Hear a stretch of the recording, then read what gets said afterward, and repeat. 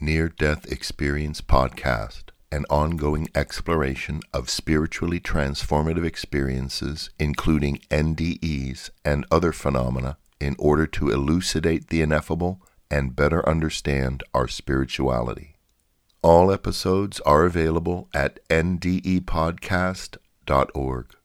The views expressed and opinions given by the individual hosts and guests are not necessarily those of NDE Podcast, the NDERF, any sponsors, or for that matter, anyone else. In the end, the only opinion that really matters is yours.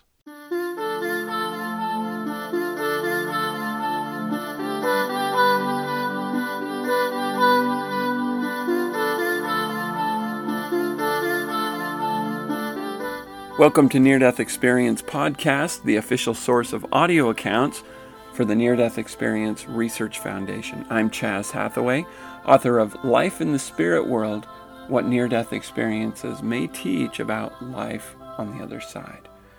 Today we're going to share the experience of Melanie from NDERF.org, the Near-Death Experience Research Foundation website.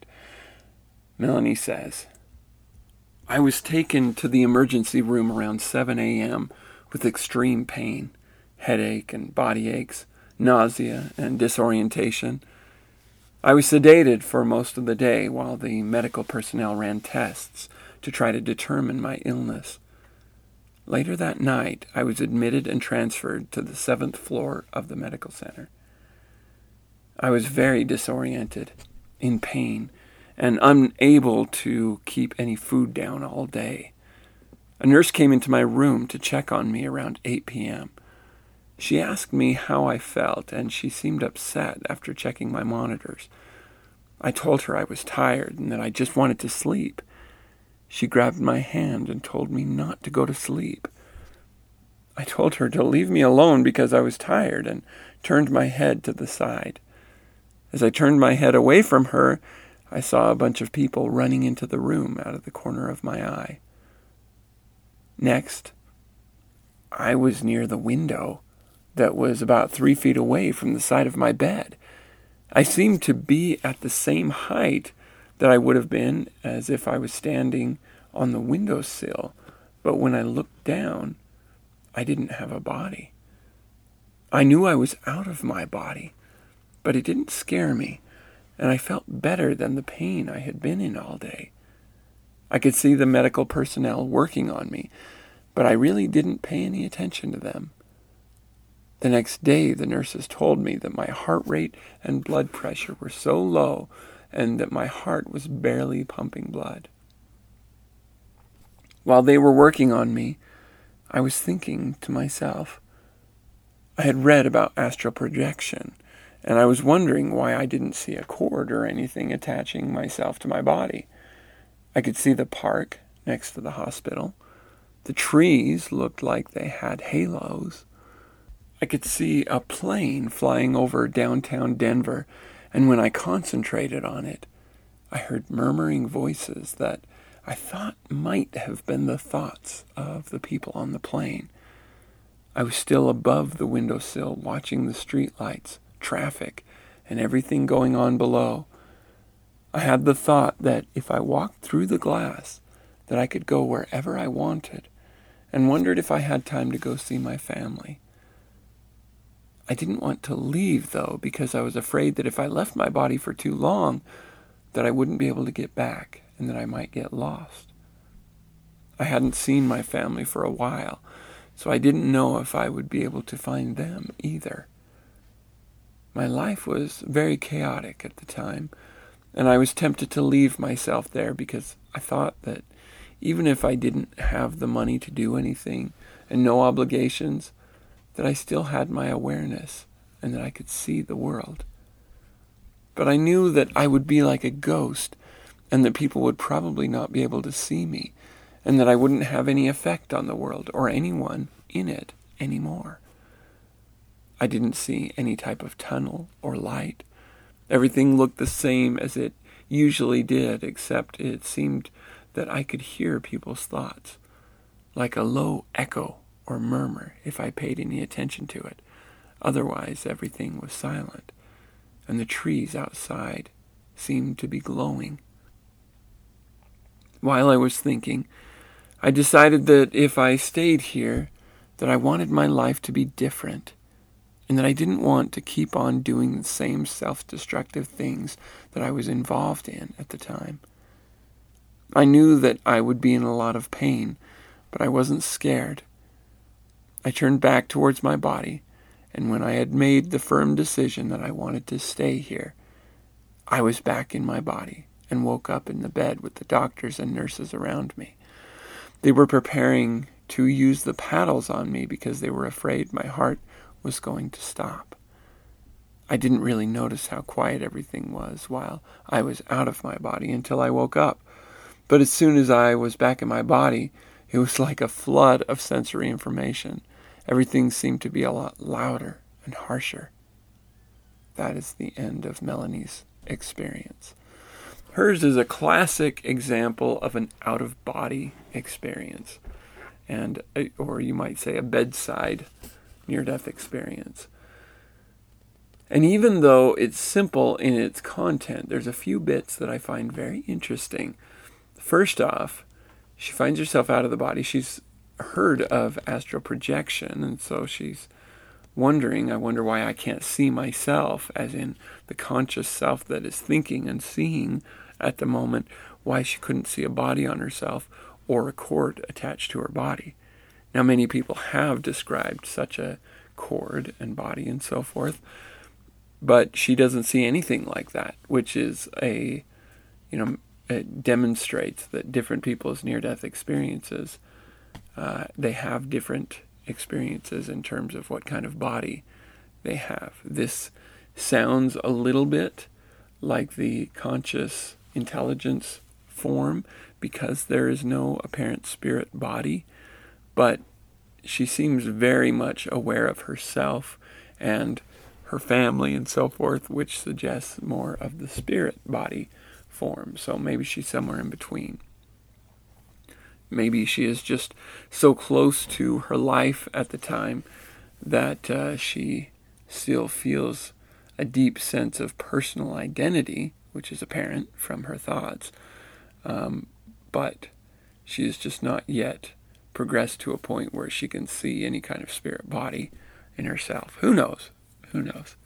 Very interesting, though. I love when she says that she sees a plane flying over downtown Denver, and when she concentrates on it, she could hear murmuring voices, and her first impression is that they might have been the thoughts of the people on the plane.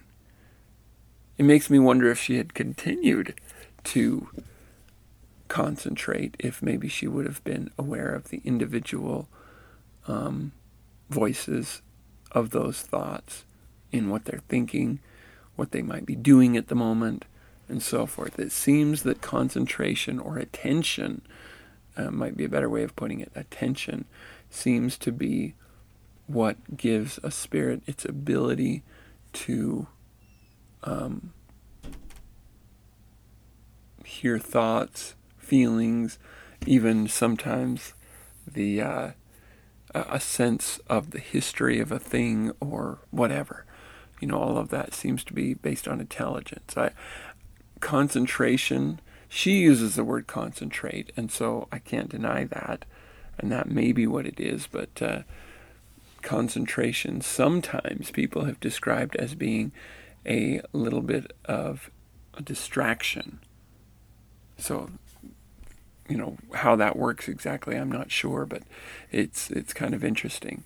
Where their attention or focus lies, and where they concentrate their thoughts, is where they are able to gain knowledge fairly quickly. Her concern about leaving is interesting because though she, other than saying that she didn't see a tunnel or light, she doesn't describe ever even considering that she may be moving on to another place. She kind of had this concern that she would, if she were to wander off or go looking for her family, that she might become lost and just kind of become like a ghost in the world. And her concern, whether founded or not, I don't know, but But her concern seemed to be centered around her ability to affect the world around her. She says that she would probably not be able to, that other people probably would not be able to see her, and she would probably not have any effect on the world or anyone in it anymore. Now, to a diehard introvert, that may sound wonderful, but to those of us with any level of desire to make a difference in the world, that could be a very frightening thought. Not frightening as in scary, but frightening as in tragic. The idea of not being able to have an effect on the people around us. And even that concern seems to be validated further by her concern, or her thoughts. She says, while I was thinking, I decided that if I stayed here, that I wanted my life to be different, and that I didn't want to keep doing the self-destructive things I'd done. I knew it would be a lot of pain, but I wasn't scared. So she decides that she wants to change her life. Now, it's true that a near-death experience can bring on that sense of wanting life to be different. Sometimes it is such a drastic blast of change of perspective that a person is completely disoriented by it for quite some time if they were not prepared for a near-death experience, if they were not spiritual or religious in any way. This knowledge of there being an afterlife and contact with loved ones and so forth can be so disjarring that, or it can be so jarring, and disorienting that it takes them some time to recover. But as they do, they change that perspective and want to change their life and so forth. The interesting thing I see in that is that you and I, every one of you listening right now, are in a position to change your life. You're in a position to see, as she does, that she wants her life to be different and that she didn't want to keep doing the self-destructive things that she was involved in at the time. Now, it's a scary thought, the idea of changing. But if there's something in your life, be it your relationships, be it your health, be it your financial or career situation, be it your relationship with your children or other family members, whatever it is that you feel needs to change, not only do you have the power to do it, but you have the ability to foresee the potential change that you have. What I mean by that is that you can decide what kind of life you want to have, and you can change it toward that thing. It's not a matter of just reshuffling your life, just moving to another location to see what happens. But it's actually a matter of facing the challenge head on, educating yourself in whatever thing it is that you need to change in your life, and becoming possibly a little bit obsessed with that change until it takes place. Because for you, who has struggled with what you've struggled with for so long, anything short of absolute attention. Remember, we talked about focus, that when the spirit focuses on something, it gains more and more insight into that thing. Now, in the mortal sphere, it doesn't seem as simple as that. I can stare at the, cup of milk by my desk as long as I want, and I'm not going to understand the molecular structure of it simply by staring at it. However, as a physical mortal being, if I need to change something in my life, let's just say I'm experiencing severe health problems, or perhaps I am unhealthy in my health choices and so forth, and I know that I need to change and I don't quite know what to do. If I concentrate on that, not in any obsessive, stressful anxiety sort of way, but in a way that says, I am an infinite being with infinite abilities. I'm going to change this. and then taking that determination, that motivation, and saying, I will study everything I need to study. I will read every book I need to read. I will watch every video, every whatever, to educate myself. And as I educate myself, I will implement quickly these changes in order to really turn the gears to something that they've never been before, because this is something that I've needed to change for a long time, perhaps throughout my whole life. You are capable of change in much bigger ways than you think you have. It doesn't take a near-death experience to discover that. Now, those who have near-death experiences almost always discover that through their near-death experiences. But you who are listening now, you're aware of the fact that you are a spiritual being with infinite abilities, that with an infinite life before, and you have an infinite life ahead of you. And because you know that, you are aware of the fact that you are capable of change in your life. How long will it take? I have no idea. It might take decades. I don't know. My guess is not. If you put your mind to it, put your focus to it, look at it from an optimistic, persistent, motivational sort of way. I can do this, and I'm going to. And you'll be able to change your life for the better. You'll be able to change your relationships for the better, your health, all different things. Now, there are things that won't change for you. And for those with, say, an incurable disease, there's a good chance that won't go away. No, it's not that it can't. I mean, some people have had that experience of being able to change their lives such that their cancer goes away or whatever. I don't suggest that that's possible for everyone. And I don't want to imply that at all. It's a miracle when that happens. And miracles, as capable as we are of miracles, will not happen to all of us in the way that we want. But what is possible is the changing of our minds and focus in such a way as to change our lives. Even if, say, in the situation of cancer that is not going to go away, you turn your life around and focus and study and learn, and you become an instrument of God in delivering a message to those who have cancer in how to cope. Is that not worth it?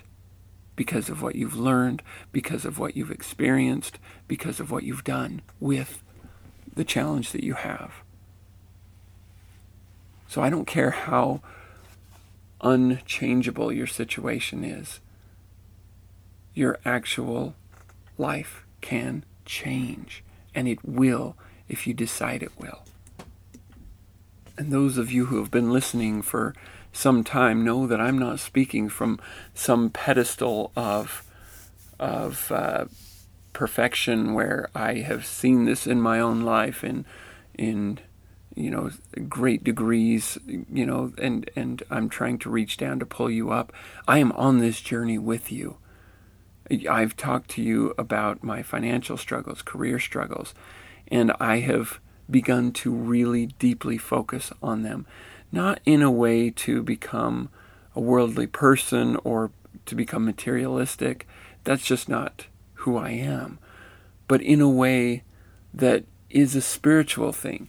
If I am this infinite spirit with infinite capacities, then the challenges that I face have answers, and there's learning to be done from it. And if there's learning to be done, my spirit longs for it. So I'm using that opportunity to develop my spirit by striving for genuine career success, genuine financial success. I'm as deep into the low end of that as I ever have been, I should say. And maybe many of you are with the struggles that you're going through. But that's the thing. This life is a journey. We can overcome so much more than we think we can. So anyway, if you would like to support the podcast, you can do so by either purchasing my book, Life in the Spirit World, or by going to patreon.com/NDE podcast. You can also contact either me or John by using our name, Chaz or John, at ndepodcast.org. And whether you contact us or provide some financial support or whatever or not, even if you're just listening, I just want to say your being here, your listening is worth it, worth all of this to me and John. It really, really does mean everything to us. So thank you again, all of you, for listening.